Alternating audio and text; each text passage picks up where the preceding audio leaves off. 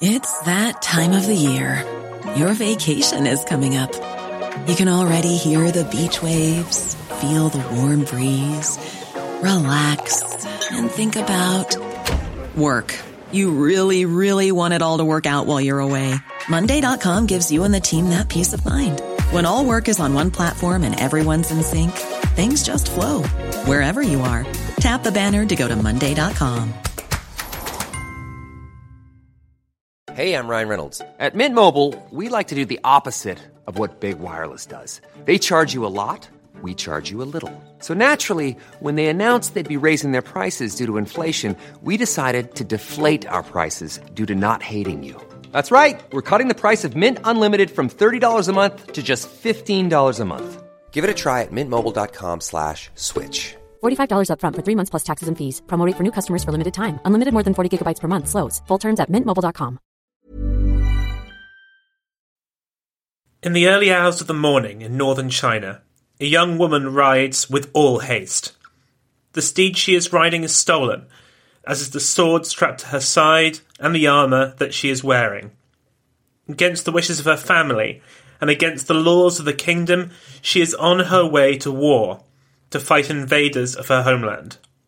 She doesn't know what will face her when she reaches the army, but she knows that she must lie every minute of every day to survive. Little did she know that this act of love and defiance would echo down the ages, with her becoming the most recognised heroine in Chinese folklore.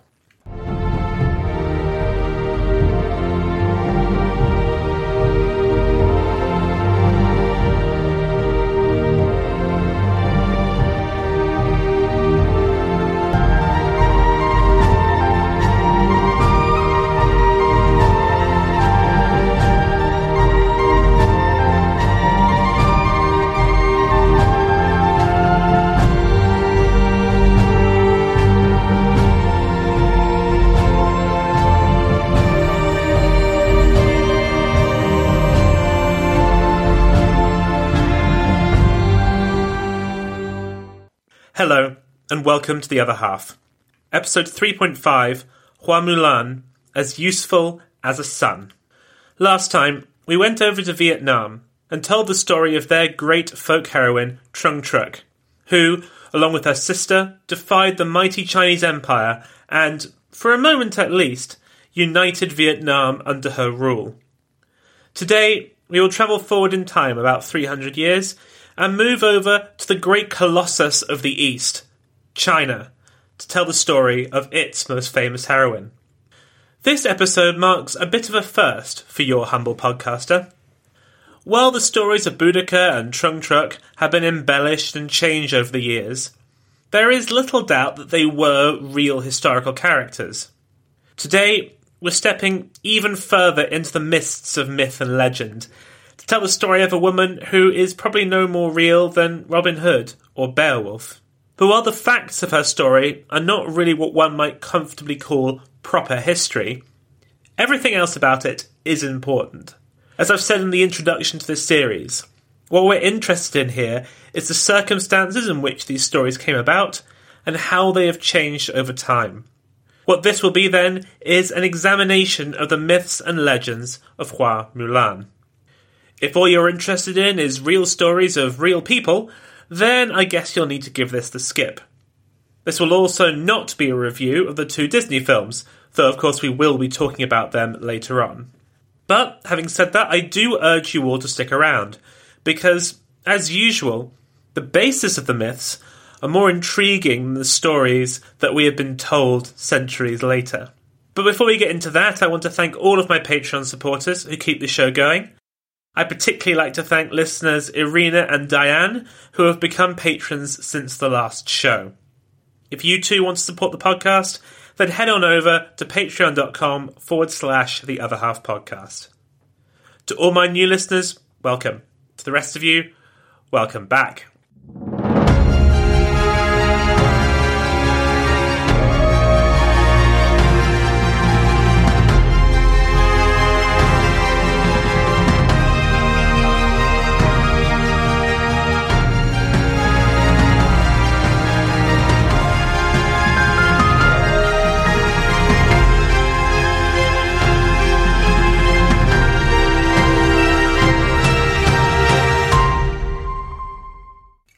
China has one of the richest histories of any nation on this planet, going back thousands and thousands of years. As one might expect, it is rich with legend and stories of heroic deeds of great men, but also great women. There is Men Chiang, whose tears and anguish at the death of her husband apparently levelled the Great Wall of China. There is White Snake, a spirit infatuated with a male scholar who took human female form to pursue him. For her vainglory, she was punished with eternal imprisonment in the delightfully named Thunder Peak Pagoda.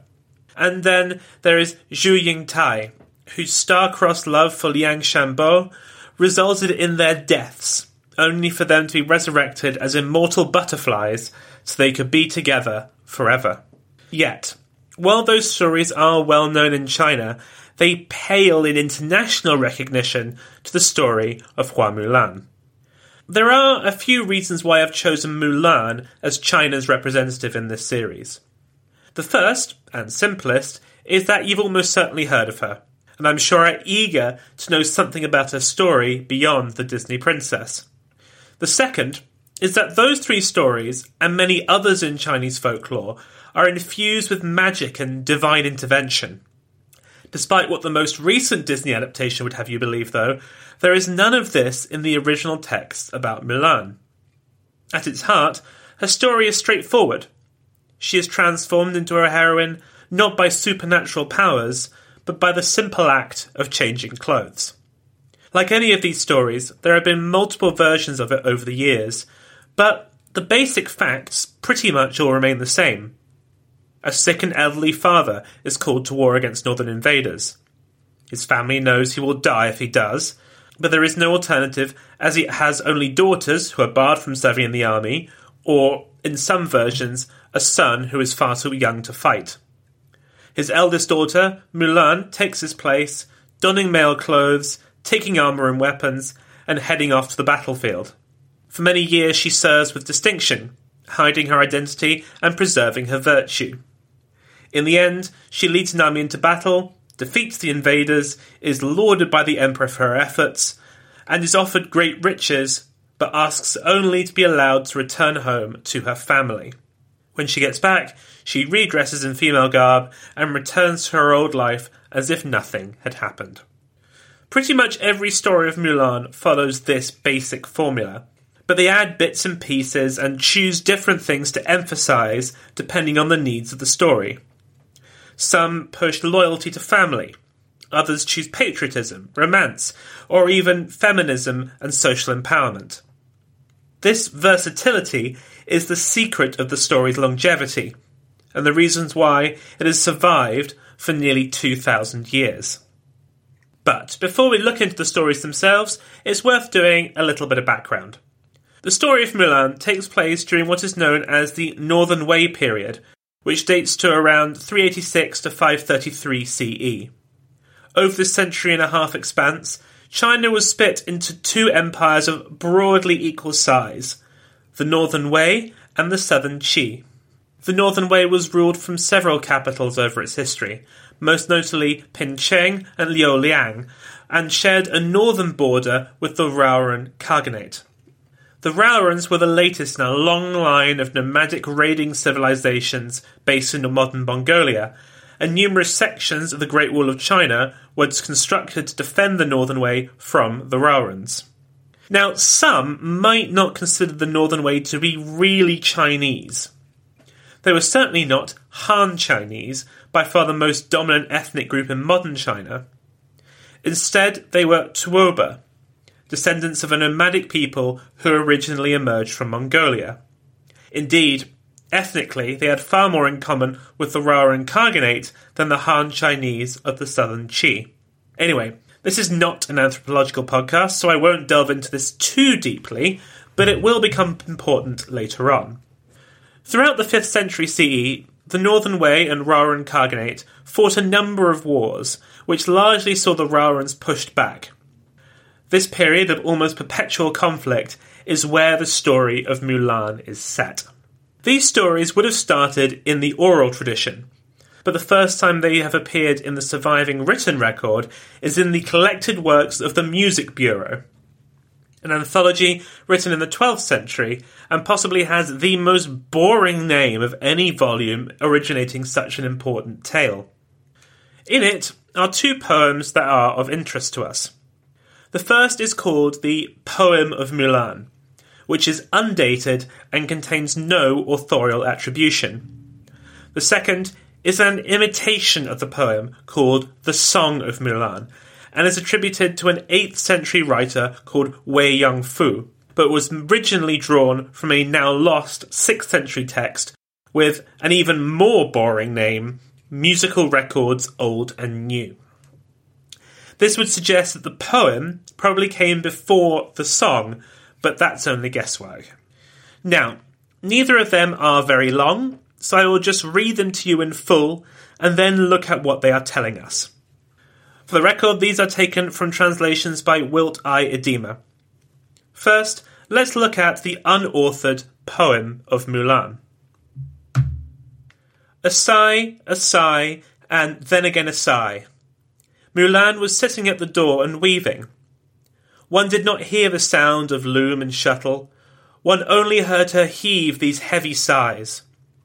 When she was asked the object of her love, when she was asked who occupied her thoughts, she did not have a man she was in love with. There was no boy who occupied her thoughts. Last night I saw the summons from the army. The Khan is mobilizing all his troops. The list of summoned men comes in 12 copies. Every copy lists my father's name. My father has, alas, no grown-up son, and I, Mulan, have no adult brother. I want to buy a saddle and a horse, to take my father's place and join the army.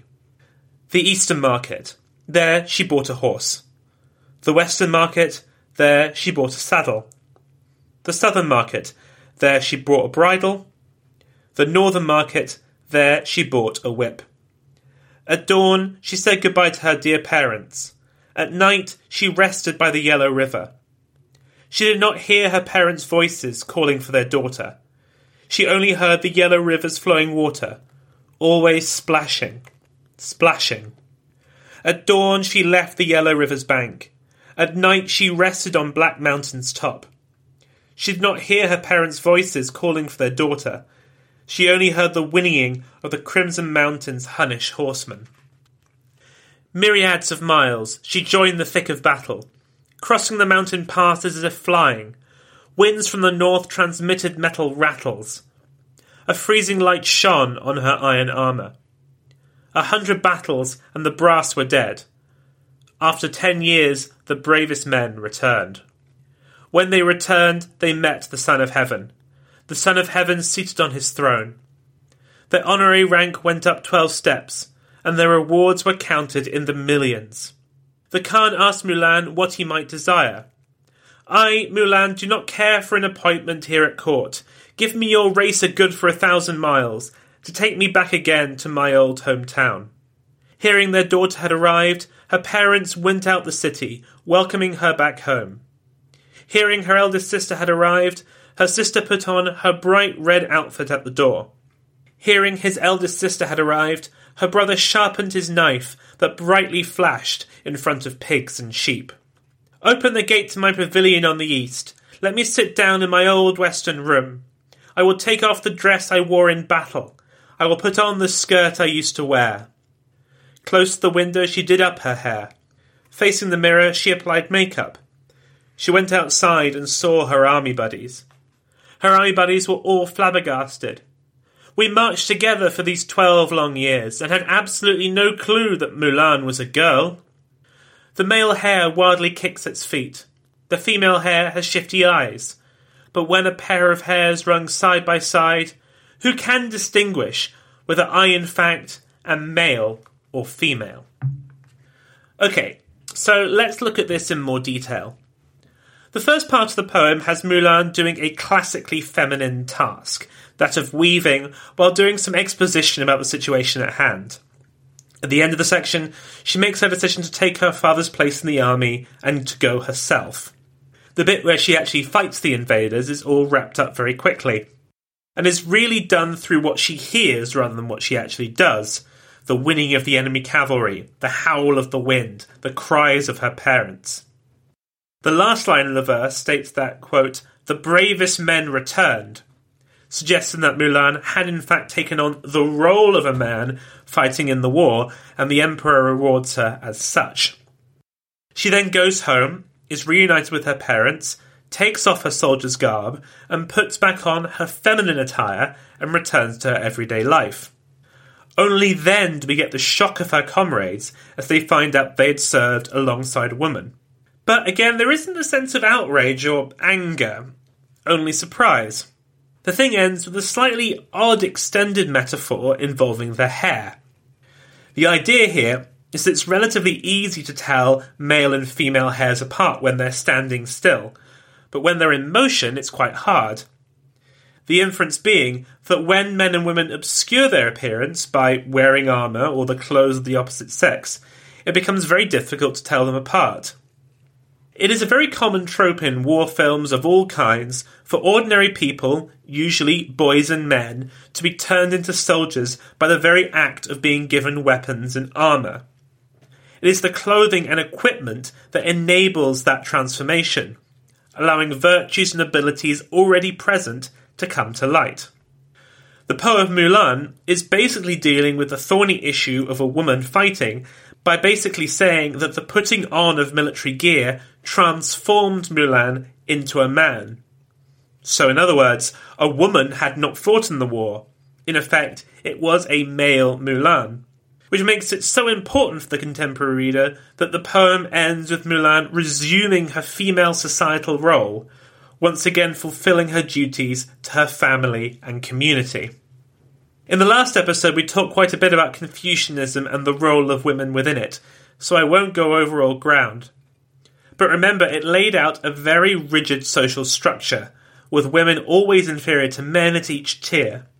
What this version of the tale does is ensure that Mulan not only remains in her place, but does so gladly and voluntarily.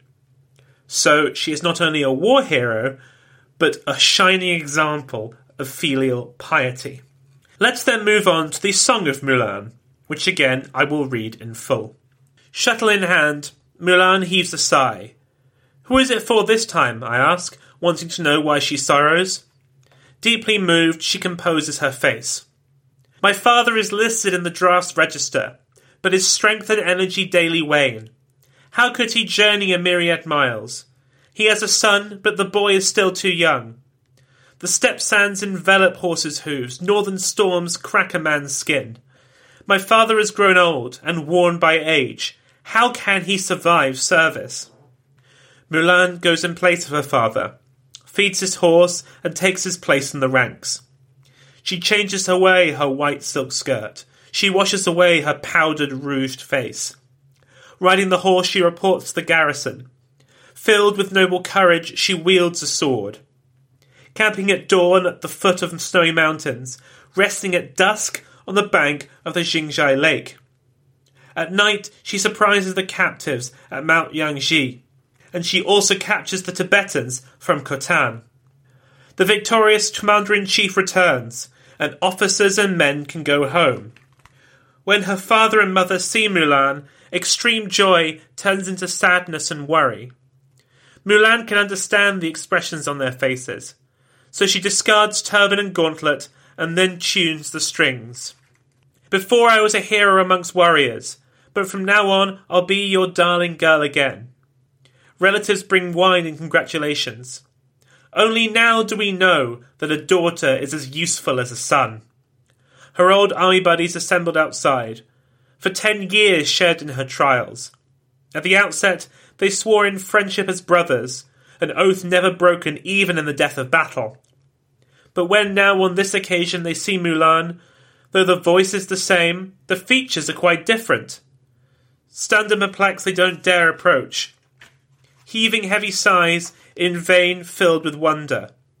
If in this world the hearts of officials and sons could display the same principled virtue as Mulan's, their loyalty and filiality would be unbroken. Their fame would last through the ages. How could it be destroyed? As you can probably tell, this is not significantly different from the previous version, so it is likely that it was highly influenced by the former. The variations come in emphasis rather than content.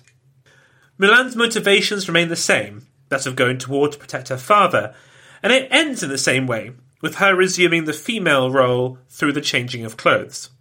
Again, the business of battle is taken care of very quickly. One can imagine the scribe just wanting to get it out of the way so you don't have to dwell on the taboo subject of a woman fighting in the army. For me, the most interesting line is this, quote, "Only now do we know that a daughter is as useful as a son." Now, taken literally, one might be imagining some proto-feminism here, a cry for the equality of the sexes. But no, of course, that's not what it means. The operative word here is useful. A woman is as important in the social order as a man, they only fulfill different functions.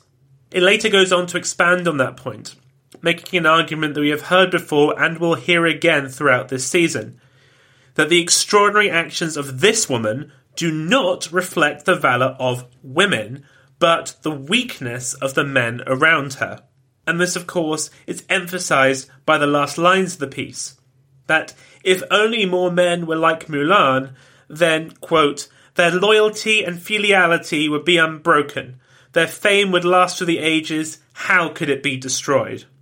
Which frankly goes to show that male chroniclers will do literally anything to make something about a woman to be really something about men.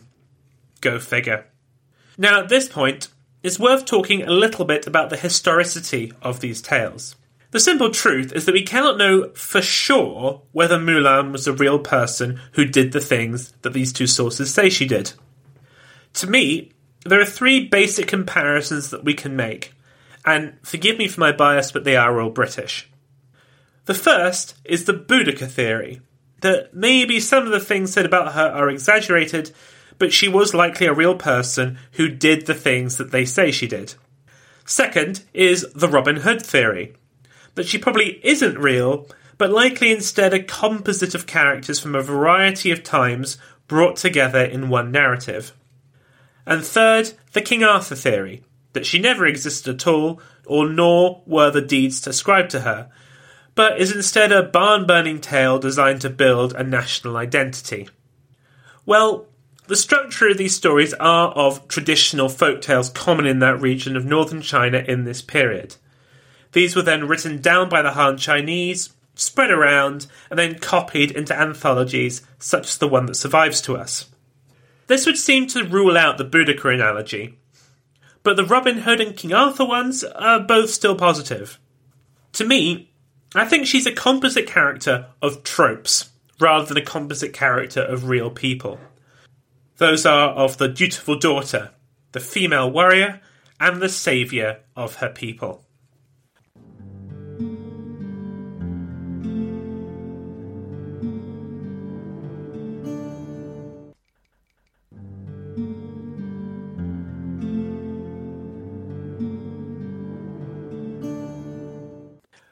The next major development in the story of Mulan came in the 16th century, with the pithily named play The Female Mulan Joins the Army in Place of Her Father, by Zhu Wei, who clearly believed in the Ronseal school of marketing.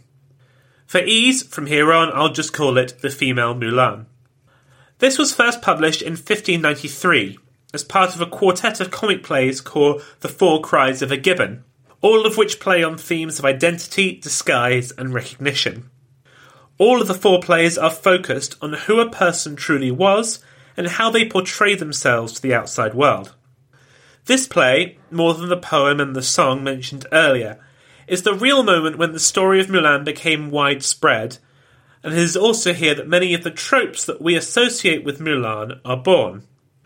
The first significant thing this did was introduce her family name, Hua, for the first time. This means flower, and is clearly meant to emphasise her femininity. Flowers are of course associated with beauty, frailty, and delicateness, classic feminine virtues, which of course is counterpointed by the masculine role she takes on during the play. There is also far more of a focus in the military section of Mulan's story, on her training as a warrior, and her efforts to keep her gender a secret. We don't have any records of the play actually being performed, but we can divine quite a bit from the text and the stage directions. It's not a long play, only about 20 pages in length, but it packs quite the punch. The version I have is translated by Hua Mulan. Now, unlike the last two versions, I won't be reading it in full, but I will go through some of the significant bits. Despite being very short, it is still divided into two acts. The first focuses on Mulan preparing to go to war. We start with a familiar scene of Mulan coming on stage and telling the story. She explains that her father was too old to fight, her brother too young, while she, quote, followed my father in studying books and martial arts. Now this is my opportunity to repay him. She then gives other examples from Chinese legend of women going to fight, and then resolves to go buy the equipment needed for battle. There is then a highly symbolic scene where she unbinds her feet and places them in military boots. Foot binding is a particularly horrific Chinese custom, thankfully now outlawed, where girls from the age of 5 have their toes, or sometimes the whole front of the foot, wrapped with binding and then bent underneath the foot, breaking the bones and permanently deforming the feet, in order to make them smaller in appearance and more dainty. These were known as lotus feet, and understandably caused Chinese women great pain, severely limited their mobility, and caused them a lot of trouble as they aged. This custom actually came after the setting of Mulan's story, not beginning until the Tang dynasty in the 7th century. But by including it in this play, Zhu Wei is using it as a metaphor for Mulan's transformation. Quote, how it hurts. It took me several years to bind together those phoenix head sharps. How will I fill up these boots? When I return, I'll still want to get married. So what can I do? Well, no need to mope about that. My family has a method for shrinking golden lotuses. The play then breaks away from most stories of Mulan in that she does not sneak away in the night, she actually gets her parents' blessing, and they agree to let her go. Her mother says, weeping, quote, child, I know well your abilities. You could indeed go. It's just that, how can two old folks like that bear to let you go? Through 1,000 provinces and 1,000,000 miles, you'll be marching with men and keeping their constant company. You cannot prevent your you-know-what from showing. Don't you think this will cause problems? To which Mulan replies, quote, Mum, don't worry, I will return home a virgin.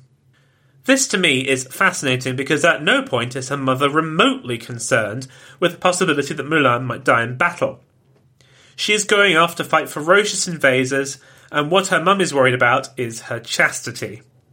This ties in with what Mulan was saying during her foot binding.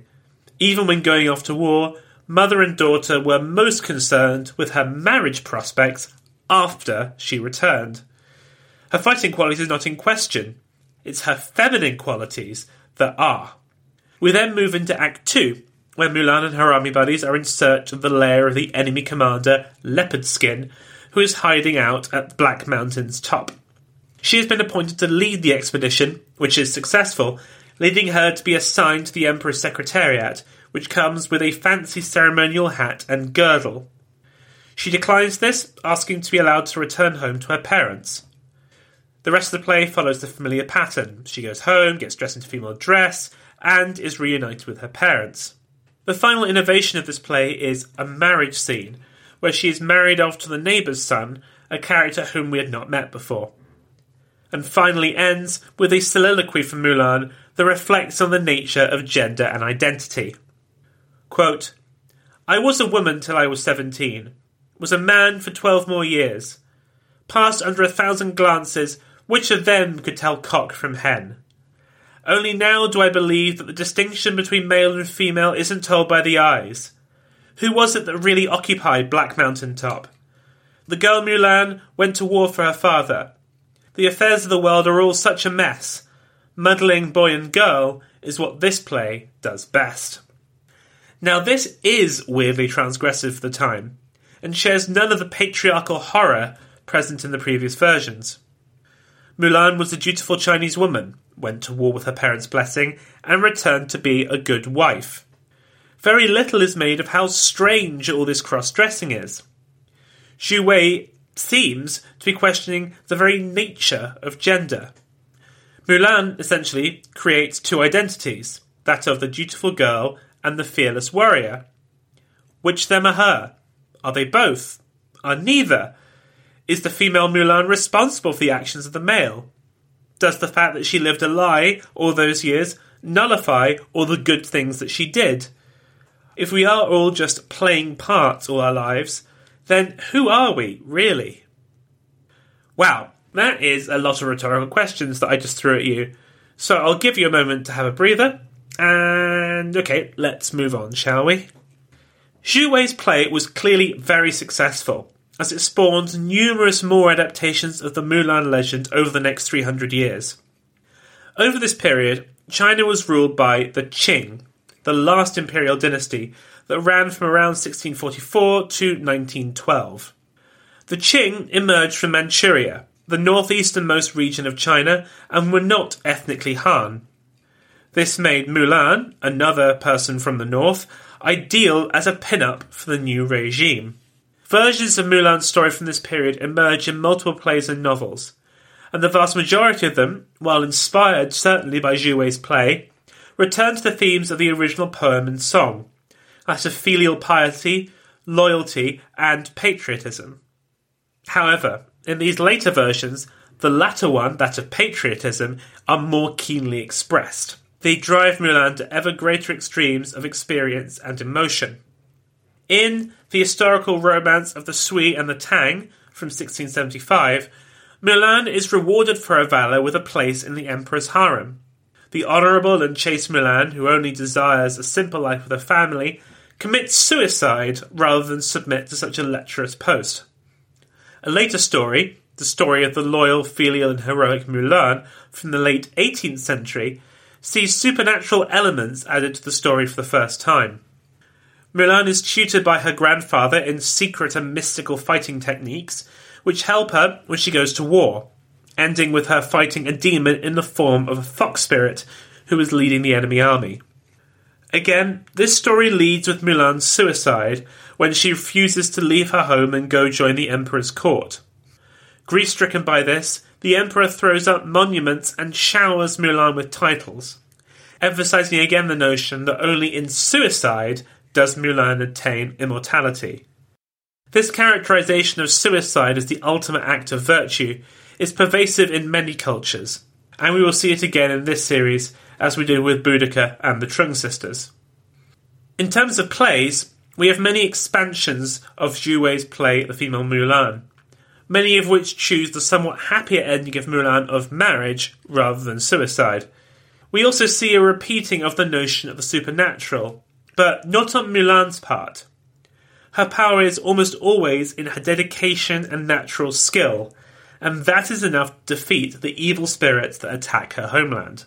In the second half of the 19th century, as Imperial China found itself under constant attack from outside powers and internal foes, Mulan took on even greater significance.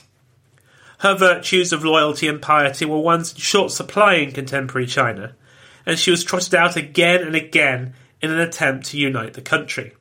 The best example of this came in Mulan Joins the Army, an opera from 1903. Here, Mulan is painted in full patriotic garb and is fighting not in the Northern Wei period, but in the Han Dynasty's wars against the Mongolian tribesmen in the 2nd century BCE. This war is straightforwardly portrayed as one between good and evil. Mulan in this version joins the army when her cowardly cousin chickens out. So her role here basically is to shame men by demonstrating that even a woman had more bravery than the soft men of contemporary China. She also makes it clear that her loyalty was not to her family, or even really to the emperor, but to the nation, to the people of China. This is made explicit by a line Mulan says towards the end of the opera, where she says that she did not, quote, act on behalf of the Son of Heaven.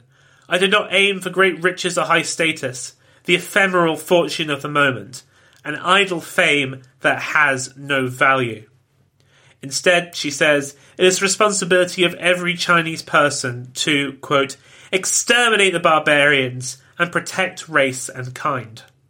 This play modernises Mulan somewhat, making her a symbol of the new Chinese woman. Gone are the foot bindings and the faithful filial piety, replaced by a woman on the same level as men fighting for her country. Historian Joan Judge, in her book The Precious Raft of History, describes this change as being, quote, "from filiality to fearlessness, from a dutiful daughter's return to an ethnic Han nationalist's heroic struggle against threatening foreign, read Manchu, forces." Judge brings up there the second point that I want to make, which is that this opera marks the moment where Mulan is fully ethnically cleansed, changing from a northerner, sometimes even a Manchurian, into being a Han. Remember that the Han were, and still are, the dominant Chinese ethnic group, making up now over 90% of the population. By making her a part of this group, the writer is making her more relatable as a heroine. This was particularly important in the early 20th century, where Manchuria, which previous writers had claimed as Mulan's homeland, was more independently minded and fought over by foreign powers, including Russia and Japan. This patriotic and nationalist Han version dominated the stage and literary representations of Mulan for the next few decades, as China lurched from monarchy to republic, anarchy, civil war, and then finally the war against Japan, which started in the early 1930s and will continue until the Japanese surrendered to the Allies in 1945. During the war, great swathes of China were brutally occupied by Japan, amid fierce resistance by nationalist and communist forces that themselves had been fighting each other up until the Japanese invasion. One of the front lines of the war was the city of Shanghai, which was captured by Japan in 1937. 2 years later, Chinese filmmakers released Mulan Joins the Army, a film which, unsurprisingly, took on as its central themes that of occupation, resistance, and collaboration. Again, Mulan is seen as an athletic and patriotic warrior woman who chides the lazy and cowardly men who refuse to fight. She also uncovers a traitor who had been passing secrets to the enemy and berates commanders who squabble amongst themselves rather than uniting to meet their common foe. In this film, the notion of masculinity is defined not by gender but by deeds, and so Mulan is portrayed as being far more manly and therefore far more worthy than any of the real men in the film. She is put up as the model citizen, the model warrior. Everyone, man or woman, should strive to follow her example. Well, actually it's not quite that progressive. Mulan at the end of the film goes back home and gets married, so really she is more held up as a role model for men than women who are still expected to go home, get married and raise a family. There are some comedic moments in the film, such as when Mulan, while in disguise as a man, is instructed to dress up as a woman to reconnoitre the enemy. A farcical situation worthy of a Shakespearean comedy. After World War II, of course, China was taken over by the communists, which seems to have led to a bit of a stalling of Mulan's popularity, at least in terms of plays and films. Indeed, the only example of Mulan being used in the first few decades of communist rule that I have found was during the Cultural Revolution, where female Red Guards wearing male clothes were celebrated as the spiritual successors of Mulan. So far then, the legend of Mulan was popular in China and had been for centuries, but little known beyond its borders, especially in the West. This all changed thanks to two works emanating from the United States. The first was The Woman Warrior, a novel written by Chinese-American author Maxine Hong Kingston in 1976, which was a mixing of Chinese folktales and a memoir to explain the immigrant experience in 70s America. In it, she includes a chapter called Hua Mulan, Story of a Female Avenger, which she relates as Mulan telling her own story. Now, this is quite a complicated book, and I know you're just itching for me to move on to Disney, so I will be quick, I promise. Kingston's Mulan is a far richer and more complex character than the dutiful daughter and patriotic heroine characteristics that we have thus far seen. Mulan is seen as equally being a warrior of her people, an avenger of injustices perpetrated against her, a wife to her husband fighting in the war, and a slave to a corrupt political system. Vengeance, in particular, is a central theme. She is driven to war after her husband and brother were conscripted by an evil baron, and then, finally, her ailing father was called up.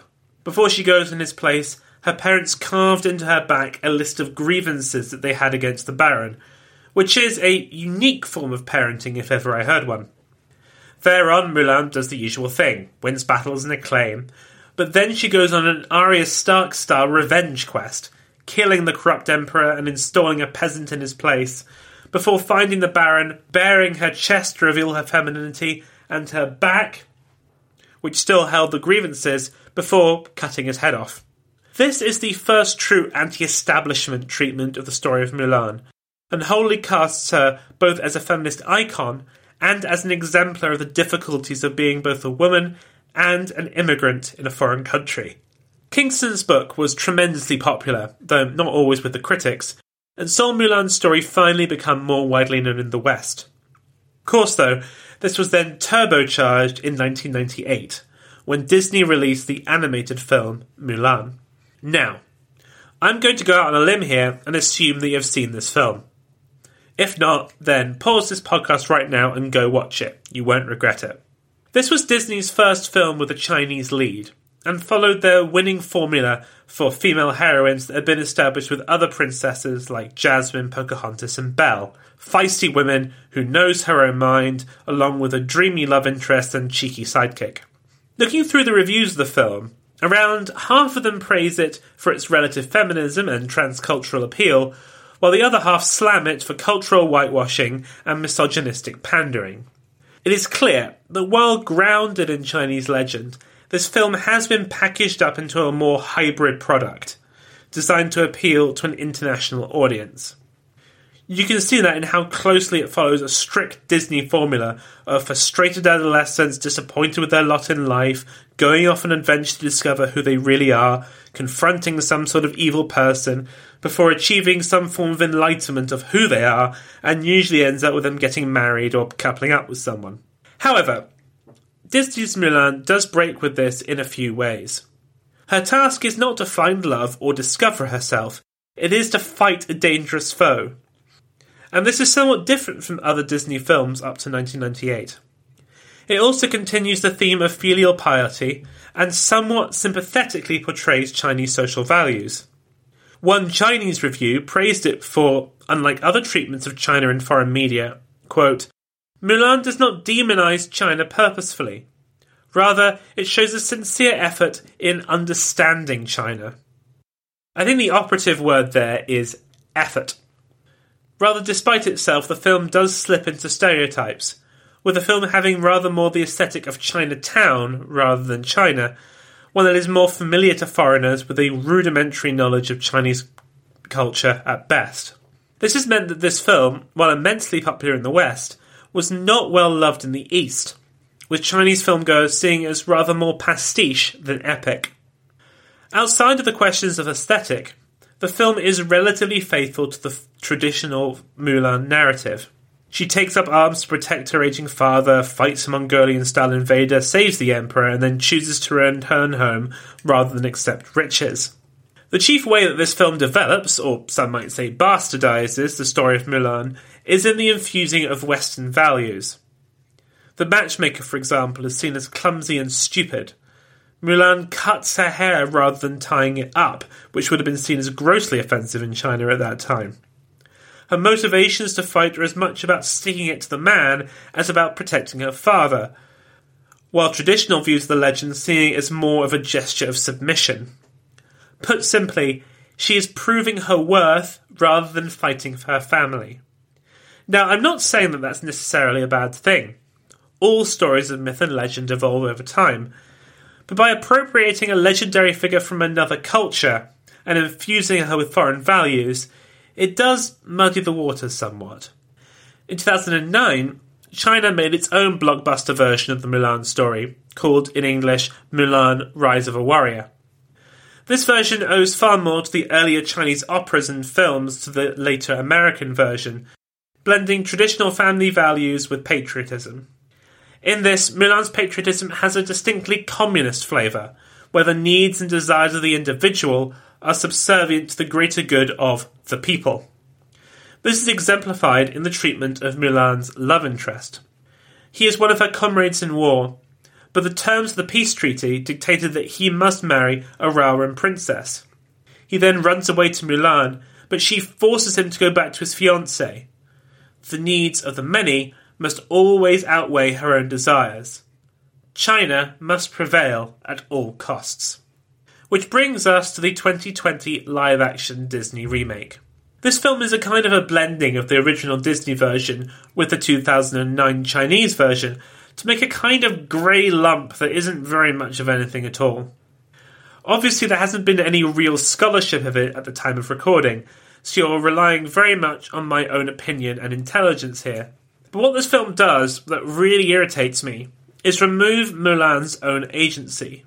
In pretty much every version of the story that I have thus far related, Mulan is treated as a fairly ordinary girl. Her fighting abilities and skill in leading men into battle are learned and earned through hard work and discipline. It is her very ordinariness that makes her actions extraordinary and an example to everyone around her. This latest film, however, is focused on Mulan's qi, a kind of mystical force that gives one supernatural ability that she is born with and must learn to master to become a great warrior. Therefore, this Mulan is more Luke Skywalker than Rocky Balboa. Someone born to greatness rather than someone who achieves it through hard graft. The film, though, does have some decent feminist credentials. For example, men in the film are encouraged to find their qi, while women who do so are banished as witches. And the love interest, unlike in the animated version, is her comrade rather than her commanding officer, making their relationship one more of equals. As one reviewer put it is a film very much of a Me Too era. And so, once again, Mulan has moved with the times. No doubt, in years to come, we will continue to see new Mulans presented to us, as time moves inexorably on.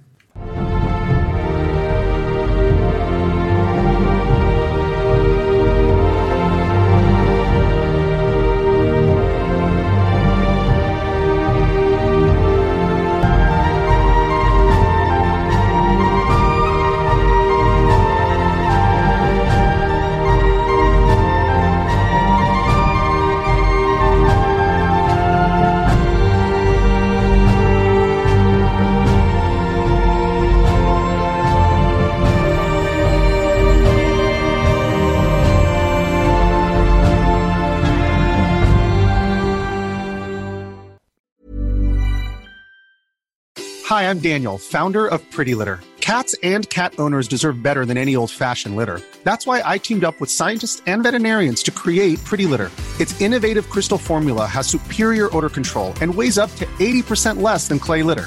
Pretty Litter even monitors health by changing colors to help detect early signs of potential illness. It's the world's smartest kitty litter.